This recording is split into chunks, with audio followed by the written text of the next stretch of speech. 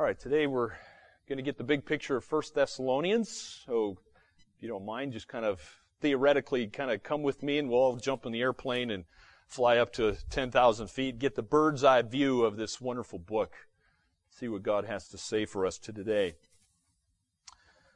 The letter, which is what this is, 1 Thessalonians, was probably written in AD 51. As far as we know, Paul was in Corinth, which is a city in Greece. And this was also one of Paul's first letters that he wrote. Some even think it was his first letter. The situation for writing the letter was basically this, and it is helpful to understand why, what's the purpose, what's going on behind the scenes, so to speak, because it'll help you to understand the book. Paul was on his second missionary journey, and here's a map of Paul's second missionary journey. He intended to revisit the churches in modern-day Turkey there that he had planted on his first journey. And he intended, after visiting those churches, to go up into northern Turkey. However, if you know what the book of Acts says, before that actually happened, God gave a very famous vision to the Apostle Paul. It's typically called the Macedonian vision. There was this call of a Macedonian man in Acts chapter 16 that basically said, "Come and help us." So if you don't know where Macedonia is, that's kind of northern Greece area. So God was calling Paul over to Macedonia and as well as to Greece to spread the gospel to what we call modern day Europe. And so when Paul answered that missionary call, history was changed forever. And if you're a believer today, you can thank God for the Apostle Paul answering that call, because most of us have at least some European descent in us, don't we?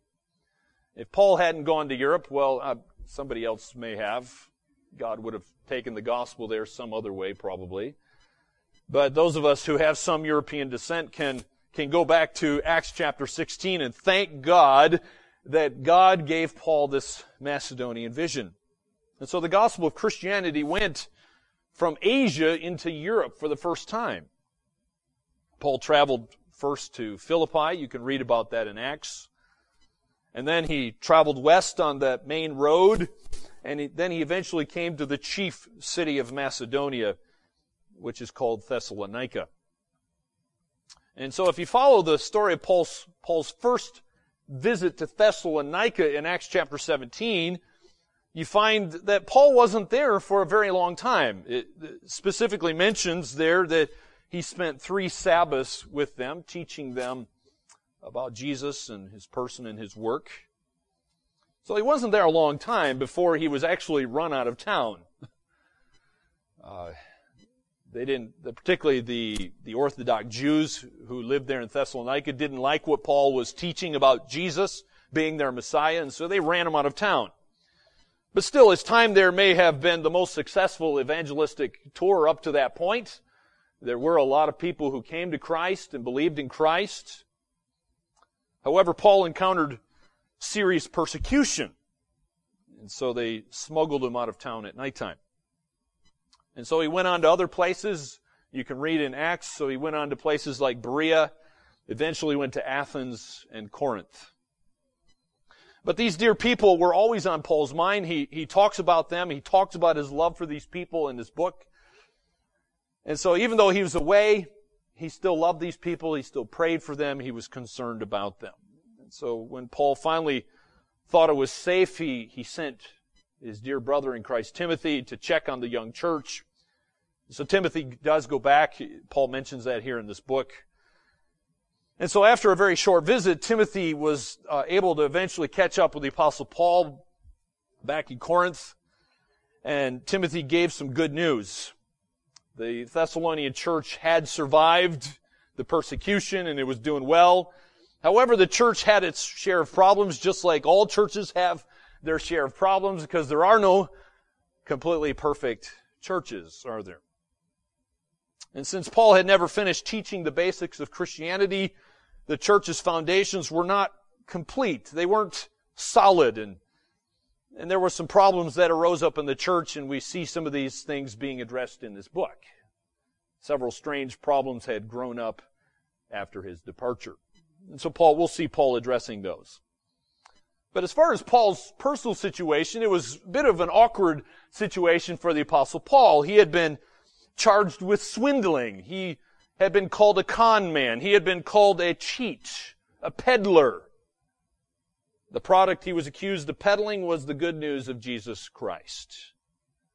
The love he had for the Thessalonians was called an act. You don't really love these people. They said that he only cared about money. He only cared about money, supposedly. Well, if you know anything about Paul, naturally he was concerned about this slander that was being thrown at him, and so he takes this letter, much of this letter, to disprove the slander. He also takes part of this letter to address these problems that had arisen within the church. And so he contradicts these ideas by recalling his own ministry among them. His life, if you will, in ministry disproved the slander. And so we're going to look at some signs of genuine ministry. What does genuine ministry look like? By the way, these are the things that you should be striving for in your own life. We're going to see them in Paul's life, but these are the sort of things you should be striving for in your own life. These are the sort of things you should be praying for in your own church. So let's look at some signs of genuine ministry and ask ourselves this question: do these signs describe our own ministries? But look in 1 Thessalonians chapter 1. You'll see the first sign of genuine ministry is prayer. This is where Paul starts. Look at chapter 1, verse 2, because he says, "We give thanks to God always for all of you, constantly mentioning you in our prayers." You may have heard that phrase, out of sight, out of mind. Well, that wasn't the case with Paul. Yes, these people were out of sight, but they were certainly not out of his mind and out of his heart. He loved these people. He didn't go there just for money. He didn't go there and put on some show of love like it was some play that he was acting out. His love for them was genuine. He prayed for them even though they were out of his sight. The second sign of genuine ministry is self-sacrifice. He sacrificed himself for these people. In his missionary journeys, Paul showed he was willing to sacrifice his own safety. He didn't necessarily care about his own life. So contrary to the slander he was receiving, Paul had shared the gospel with these people at the cost of himself. He didn't benefit by it. Instead, what did he receive from it? He received opposition. He received threats, particularly from the Jews. Look what he says in chapter 2, verse 1. Chapter 2, verse 1, he says, "For you yourselves know, brothers, that our coming to you was not in vain. But though we had already suffered and been shamefully treated at Philippi, as you know, we had boldness in our God to declare to you the gospel of God in the midst of much conflict." Pause. You see that? It wasn't easy. It came in the midst of conflict. Paul also was willing to sacrifice his own popularity. He didn't care about his popularity. It wasn't about him. It was all about Jesus. He wanted them to know Jesus. And so look what he says in verse 3. "For our appeal does not spring from error or impurity or any attempt to deceive, but just as we've been approved by God to be entrusted with the gospel, so we speak, not to please man, but to please God who tests our hearts." So what were Paul's motives? You can see Paul's heart. He's wearing it on his sleeve, so to speak, here. He wants to please God. That's the most important motive for him, which, by the way, is the right motive. In everything we do, it should be to bring God glory and honor. So he sacrifices himself for that. Number 3, the third sign of a genuine ministry is motherly love. Motherly love. We see that described for us here in chapter 2, verse 7. But we were gentle among you, like a nursing mother taking care of her own children. So being affectionately desirous of you, we were ready to share with you not only the gospel of God, but also our own selves, because you had become very dear to us. For you remember, brothers, our labor and toil. We worked night and day, that we might not be a burden to any of you, while we proclaim to you the gospel of God. Pause. See, Paul was not harsh. Paul was gentle. Yes, the truth might hurt, but he did his best to, as he said, to be gentle among them, like a nursing mother taking care of her own children. He did not take from them. Instead, what did he do? He shared with them. He did everything he could to show these people love. And they were very dear to him, like a child is to its own mother. But it goes beyond that, because the fourth sign of a genuine ministry is fatherly integrity. He showed integrity as he worked amongst them. Look at chapter 2, verse 10. Verse 10 says, "You are witnesses, and God also, how holy and righteous and blameless was our conduct toward you, believers. For you know how, like a father with his children, we exhorted each one of you and encouraged you and charged you to walk in a manner worthy of God, who calls you into His own kingdom and glory." So notice he's kind of describing the ministry, his ministry as a good father. He set an example of blamelessness in his work.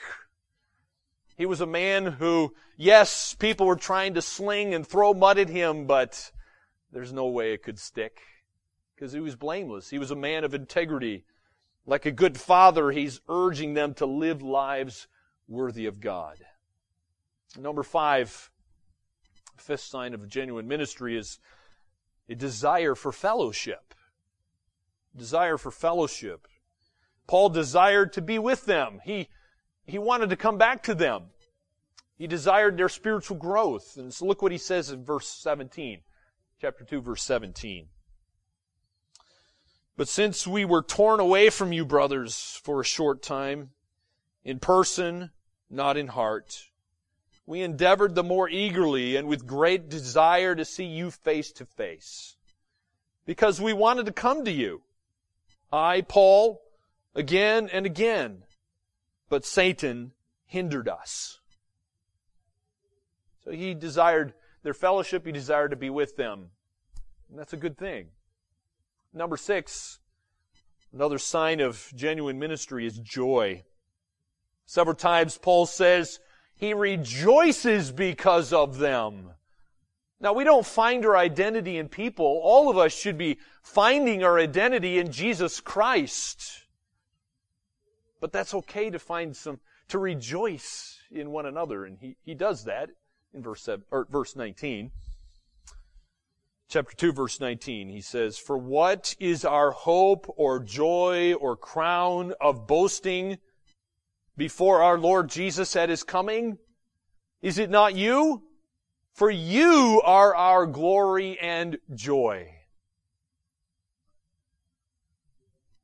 Are you like Paul? Do you joy in other people and what God is doing in other people? You should. Well, we move on to number 7. The seventh sign of genuine ministry is hope. Hope. The first 6 signs are fed by the hope that he has for them. Like I said, I think probably the theme of 1 Thessalonians is hope. And as we've seen, Paul has dealt with them as a father deals with his own children. Paul's dealt with the Thessalonians according to the hope of God's calling in their lives. While he can't be there himself, he's hoping that God is bigger than circumstances and the persecution that might be happening. And this hope has certain implications for the present. For example, look what Paul says in chapter 3, verse 13. Chapter 3, verse 13, he says, "So that he may establish your hearts blameless in holiness before our God and Father at the coming of our Lord Jesus with all His saints. Hope in Christ's coming leads to something. It leads to holiness. So those of us who are looking forward to Christ's coming again should have an effect on us. That truth should have an effect on us. It should lead us to holiness in this present life. And there's 7 testimonies to Paul's own ministry. And these things uphold Paul's ministry. And so when the slander came Paul's way, it just slid off. There was nothing for that slander to stick to. And these are signs that mark any valid ministry, by the way. These are the sort of things you ought to be looking for in your life, in your church, and praying for in your church. So I ask you this, do these qualities mark your ministry? Do they mark your work for the Lord Jesus Christ? As we come to the last 2 chapters, Paul teaches the Thessalonians how to live as Christians.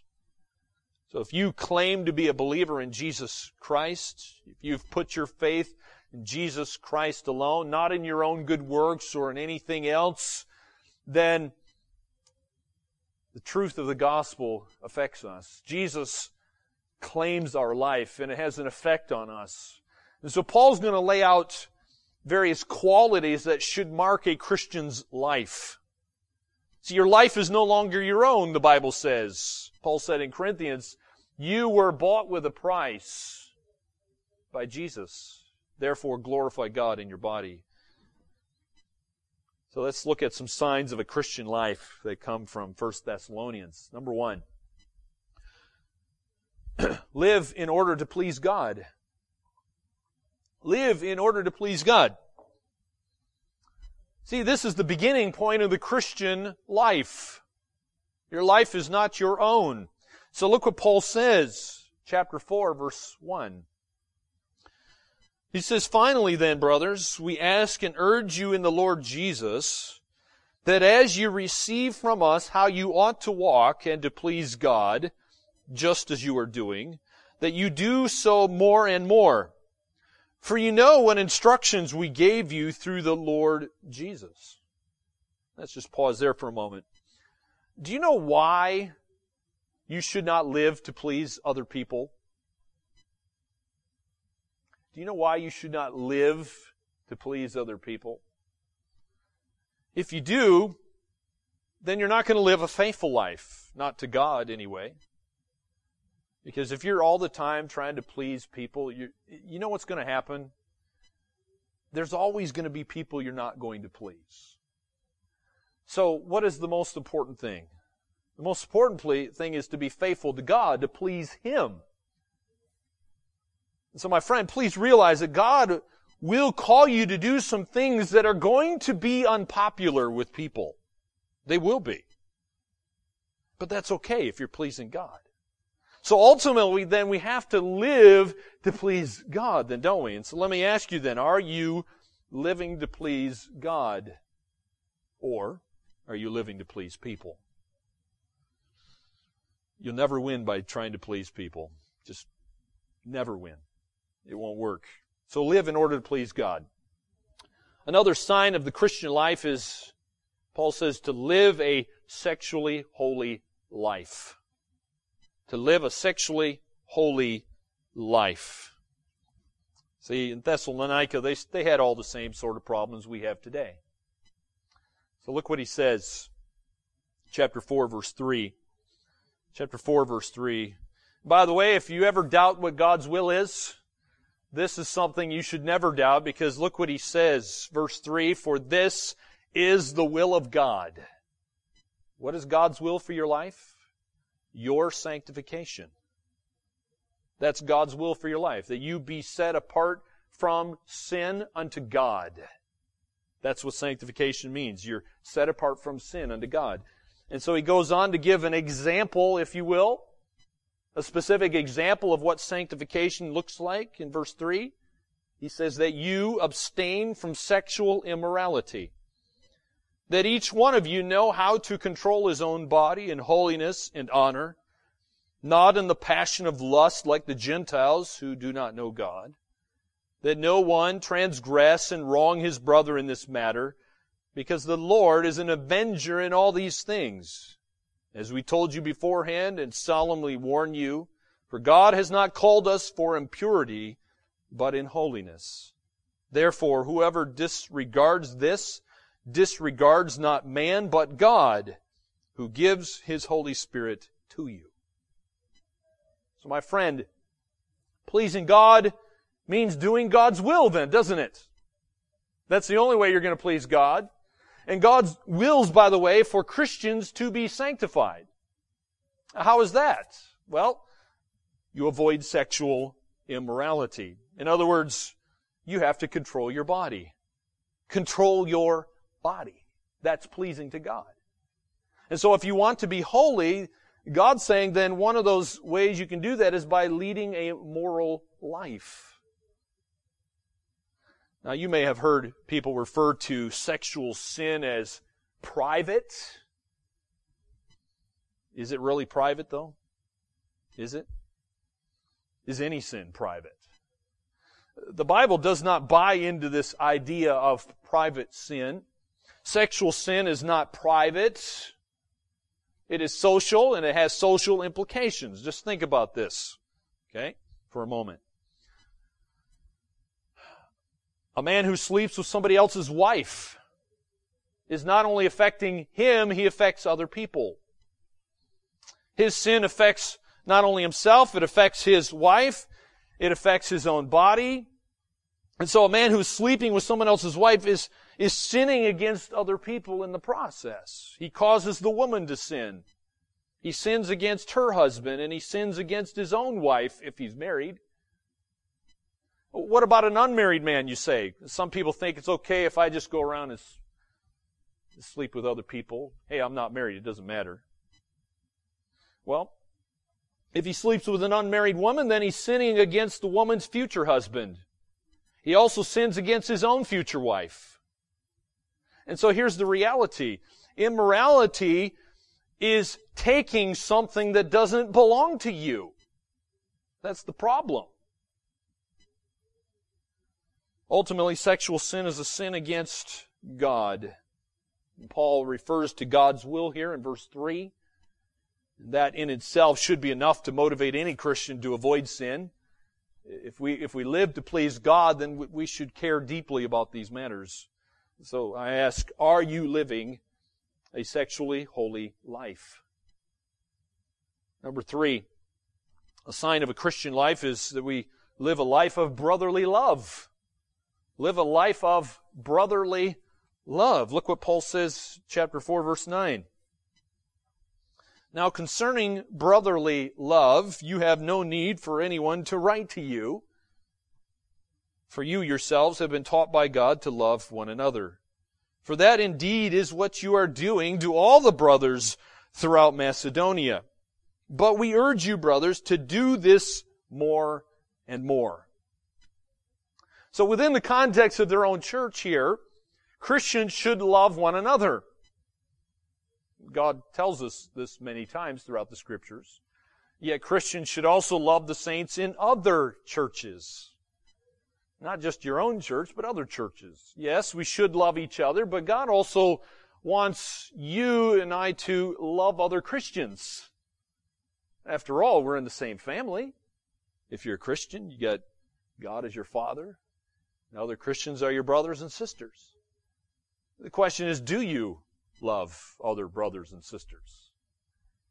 Well, one way you can do this is to pray for your brothers and sisters in Christ. Do you do that? Paul certainly did. So are you living a life of love? Number 4, another sign of the Christian life is live a respectable life. Live a respectable life. Look what Paul says, chapter 4, verse 11. Verse 11, he says, and to aspire to live quietly and to mind your own affairs and to work with your hands as we instructed you, so that you may walk properly before outsiders and be dependent on no one. Now, please don't read these verses and think, well, hey, great. Well, I like the sound of this quiet life. That's kind of appealing to me. Some people might read those verses and think it's okay, it's God's will for me to just go out into the bush and be a hermit and have no contact with people and not care about anybody except myself. If that's what you're thinking, you're missing the point. Missing the point, which was stated in verse 12, by the way. And so part of the Christian's basic mission is to live a life that is commending the gospel to other people. How can you do that if you're by yourself? You can't. How do you commend the gospel to others and why? Well, not that others are going to think well of you. That's not the point. But so that God would be glorified. That was Paul's concern. That should be our concern. So I ask, are you living a respectable life? Number 5, live a life awake to God. A Christian lives a life awake to God. So this is a little bit longer passage. Let's look at chapter 5, starting in verse 4. Chapter 5, verse 4. By the way, if you're wondering, are we going to come back to the rapture passage? Yes, we'll come back. Just wait, okay? Chapter 5, verse 4. But you are not in darkness, brothers, for that day to surprise you like a thief. For you are all children of light, children of the day. We are not of the night or of the darkness. So then let us not sleep as others do, but let us keep awake and be sober. For those who sleep, sleep at night. Those who get drunk are drunk at night. But since we belong to the day, let us be sober, having put on the breastplate of faith and love, and for a helmet, the hope of salvation. For God has not destined us for wrath, but to obtain salvation through our Lord Jesus Christ, who died for us, so that whether we are awake or asleep, we might live for Him.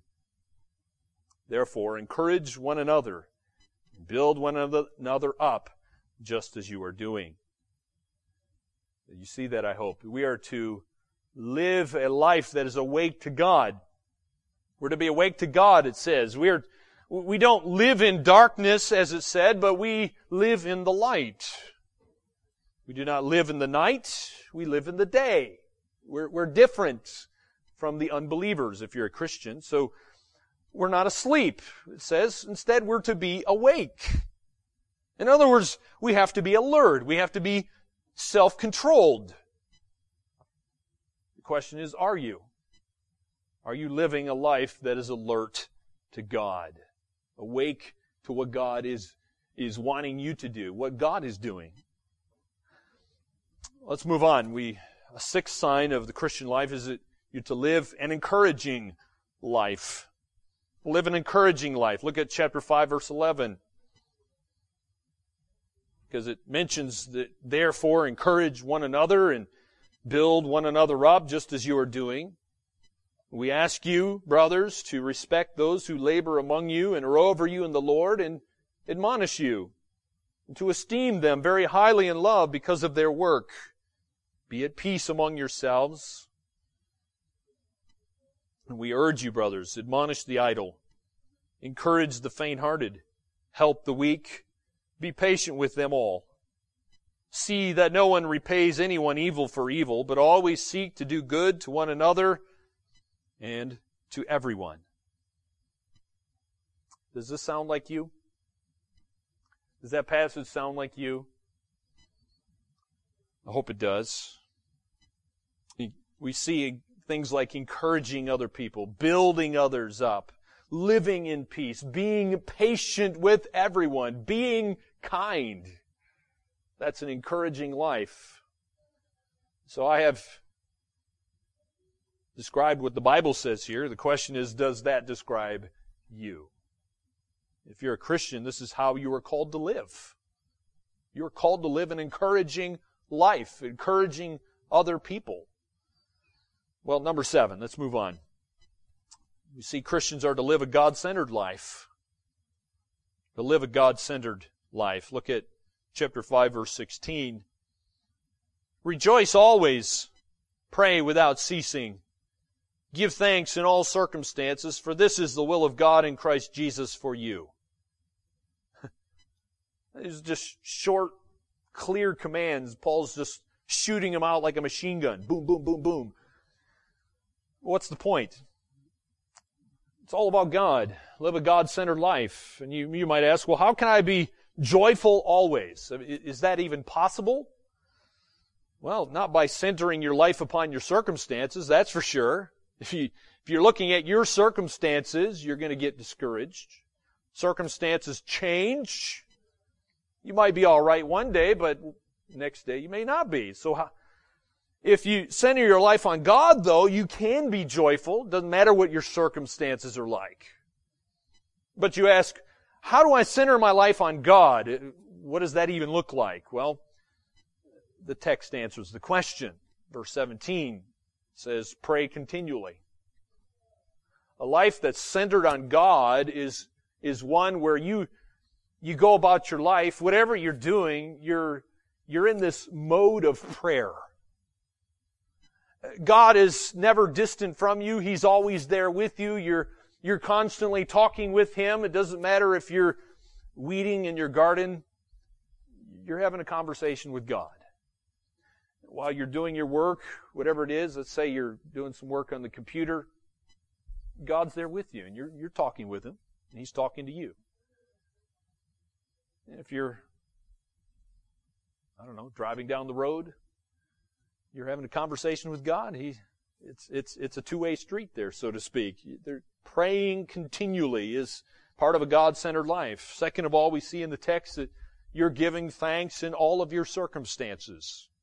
Doesn't mean you have to like all of your circumstances, but you recognize that God reigns supreme over all of your circumstances, and you can give Him thanks that He's in charge, He's in control. So I ask, is God always at the center of your mind? If He is, that's an example of a God-centered life. The last point, the last sign, if you will, of a Christian life is we're to live a discerning life. Live a discerning life. Look at chapter 5, verse 19. Chapter 5, verse 19. Do not quench the Spirit. Do not despise prophecies, but test everything. Hold fast to what is good. Abstain from every form of evil. Again, it's like a machine gun. Paul's just throwing these commands out here. Notice the center of the paragraph in verse 21. We should be discerning people. We should be able to discern what is good and what is evil. Are you living a discerning life, though? Can you distinguish between what is good and evil? Or do you determine what is good and evil by what the media says, or what some philosopher says, or the next self-help book that comes along? So how are you doing on this wonderful checklist that Paul gives us? It's not exhaustive by any means, but how are you doing? Well, the reality is, if you're honest with yourself, we all fail, don't we? We've none of us have kept this checklist. There's only one who's ever kept this checklist perfectly, and of course, that is Jesus. Jesus is the only perfect one. You can't do this. And so, the only way we can even attempt to go through this life pleasing God and doing His will is because we abide in Jesus Christ. And so we all fail. But the question is, are you moving in the right direction? Are you moving? Are you moving? And so no matter where you stand, may I suggest that you use this checklist to pray for yourself, to pray for your church, pray for your family and other believers. Well, let's move on to one last thing that we need to note about this letter. Paul had great hope. And his hope wasn't I hope something's going to happen in my life. No, this was a confident assurance. And his hope lied in God. His hope was in God. So let's talk about Paul's hope, particularly in regard to end-time events. And so as you think about this, ask yourself, where is your hope? And so the hope that Paul had is also the hope of all true Christians. This great hope does two things. It did two things for Paul, and it should do at least two things for us. Number one, It should encourage us. But this hope that Paul has in future events and what God is going to do also concerned Paul. And it should concern us. So let's talk about this. Number one, we see that Christ's return encourages us.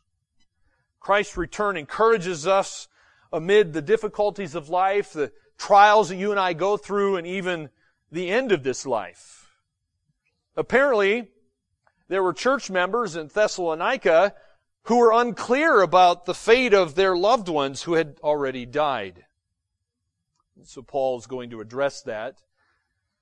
So they were wondering, thinking, well, Christ hasn't come yet. My mother or my father or my sibling has died. What's going to happen to them when Christ does come? Are they going to not see Christ? What's happening here? They were concerned. And so Paul had taught that Christ would return, but apparently had not addressed what was going to happen to those who had already died. Are those who have died going to miss out on Christ's return? What's going to happen to these people? It's a legitimate question. So Paul addresses that in chapter 4. Look at verse 13. Chapter 4, verse 13. Paul says, "But we do not want you to be uninformed, brothers, about those who are asleep." By the way, when he says asleep, that's just a politically correct way, a nice way of saying they're dead. They're dead. Their body's dead, but they're not really dead. They're going to awake. God's going to wake them up one day. And he goes on to verse 13. He says, "You may not grieve as others do who have no hope. For since we believe that Jesus died and rose again, even so, through Jesus, God will bring with him those who have fallen asleep. For this we declare to you by a word from the Lord, that we who are alive, who are left until the coming of the Lord, will not precede those who have fallen asleep. For the Lord himself will descend from heaven with a cry of command, with the voice of an archangel, and with the sound of the trumpet of God, and the dead in Christ will rise first. Then we who are alive, who are left, will be caught up together with them in the clouds to meet the Lord in the air. And so we will always be with the Lord. Therefore, encourage one another with these words." Well, this truth brings comfort. Reality brings comfort. So let me just highlight a few comforting truths that are based on this text. What is this comfort based on? It is possible to have a false comfort, is it not? So this comfort's based on reality, on God's reality. So let's just think about this. Number one, we see in the text here that the dead will be resurrected. And they're then going to participate in the Lord's coming. In fact, the Bible clearly says that the saved Christians who are dead in Christ will rise first. So they're going to participate. They're not going to be left out. Number two, that when Christ comes, the living will then be reunited forever with their loved ones. So if you've ever had a loved one or a friend in Christ die, just remember this. One day you will be reunited with them. You will meet them one day again. But when you do, it's going to be a glorious reunion because you're going to have a perfect body and so will they. But you will be reunited forever with your loved ones. And number three, we see that they all will be with the Lord eternally. So when Jesus comes to claim his own, it's not a temporary thing. It's permanent. You get to be with Jesus forever. The curse of sin is gone. You have a perfect body. There's no more pain, no more sorrow, no more suffering, and you get to be with Jesus in an unhindered fellowship. Well, do you welcome the thought of Christ's return? I hope you do. If that truth does not bring you hope, perhaps, my friend, it's because you are not a Christian. Listen closely. If you're not looking for Christ's return, if you don't love the thought of his return, could it possibly be because you don't know Jesus and he doesn't know you?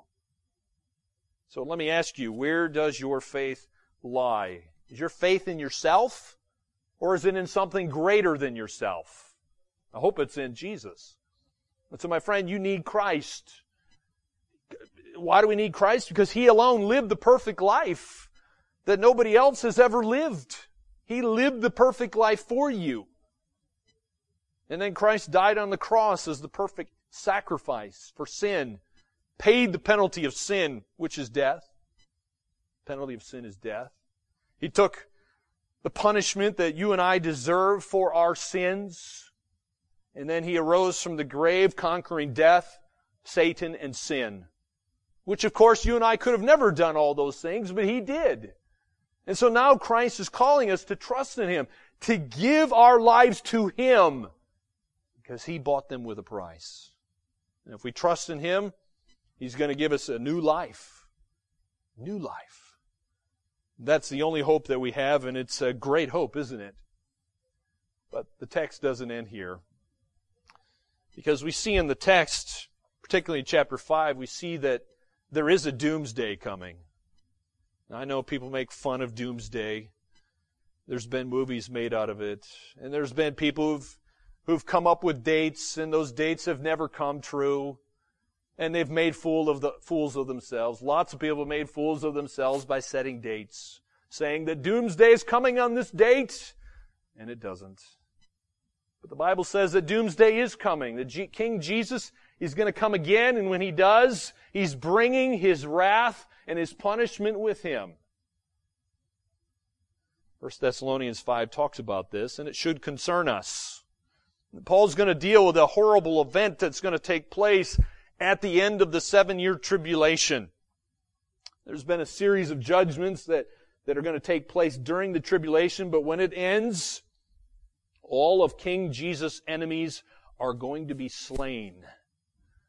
We often call it the Battle of Armageddon, but it's not a battle. It's a slaughter. It's not even a contest. They're going to show up against King Jesus, and He's going to wipe them all off the face of the earth. And so, my friends, we don't need to worry about this. In fact, Paul encourages us because we're children of the light. We're not children of the darkness. This wrath is not meant for His children. So I want you to see what Paul says here in chapter 5, verse 1.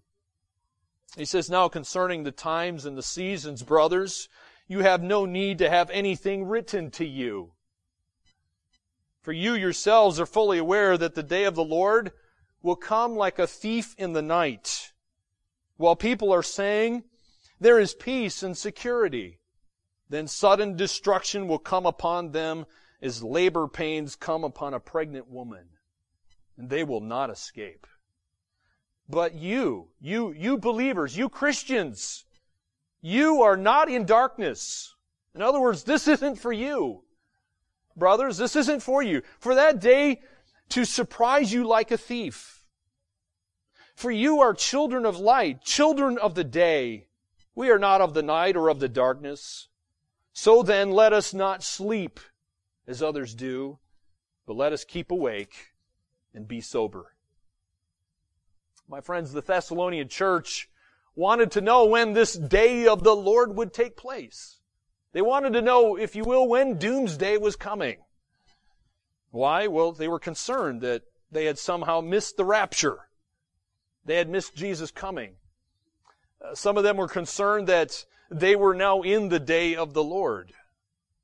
In verse 4, Paul reassured them that they were not going to experience the day of the Lord, this judgment day, if you will.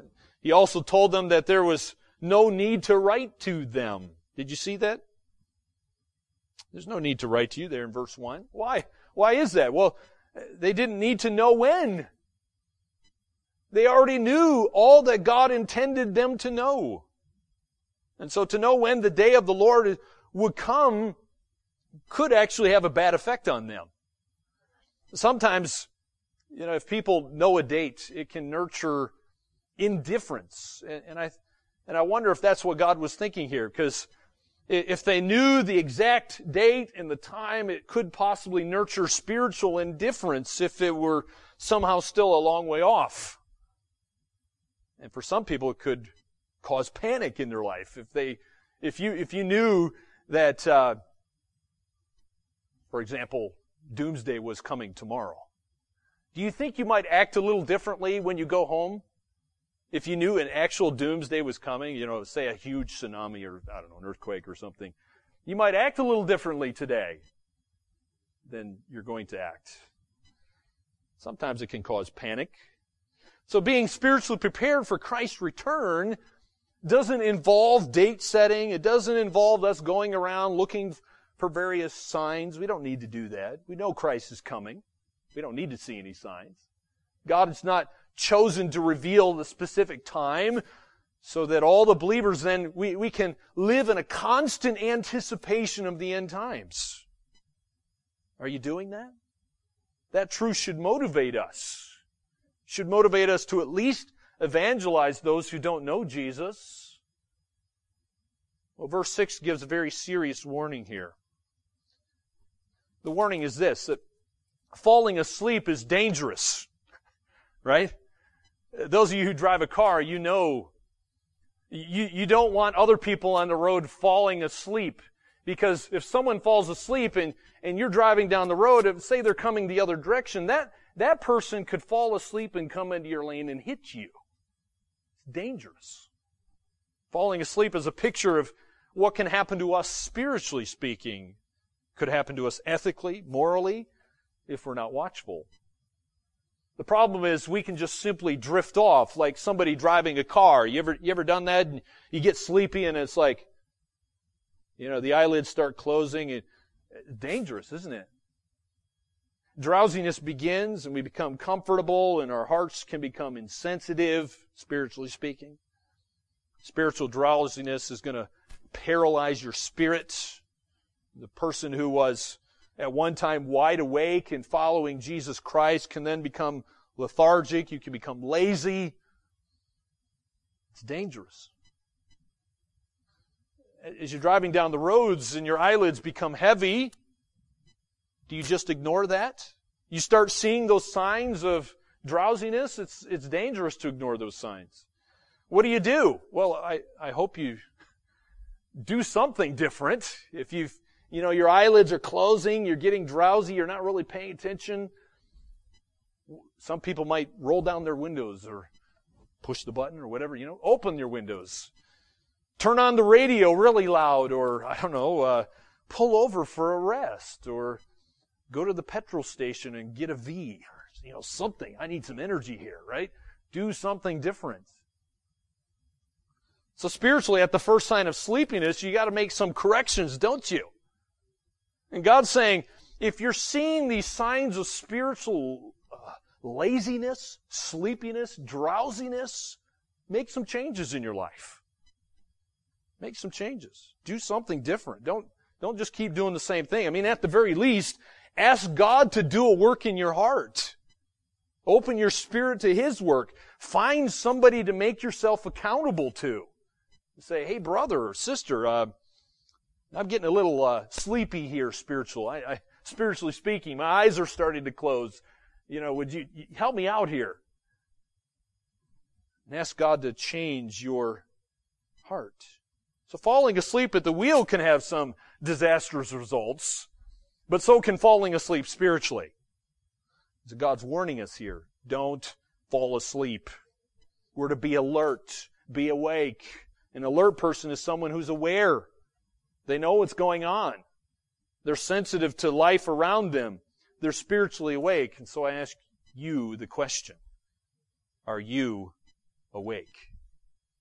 Are you paying attention? Are you alert? Are you looking for God to work in your life? What is He doing around you? Or are you falling asleep? If you are, you can change. By God's grace, we can all change. It's only by His grace that any of us can change. Let's pray and ask God to do that in our own lives.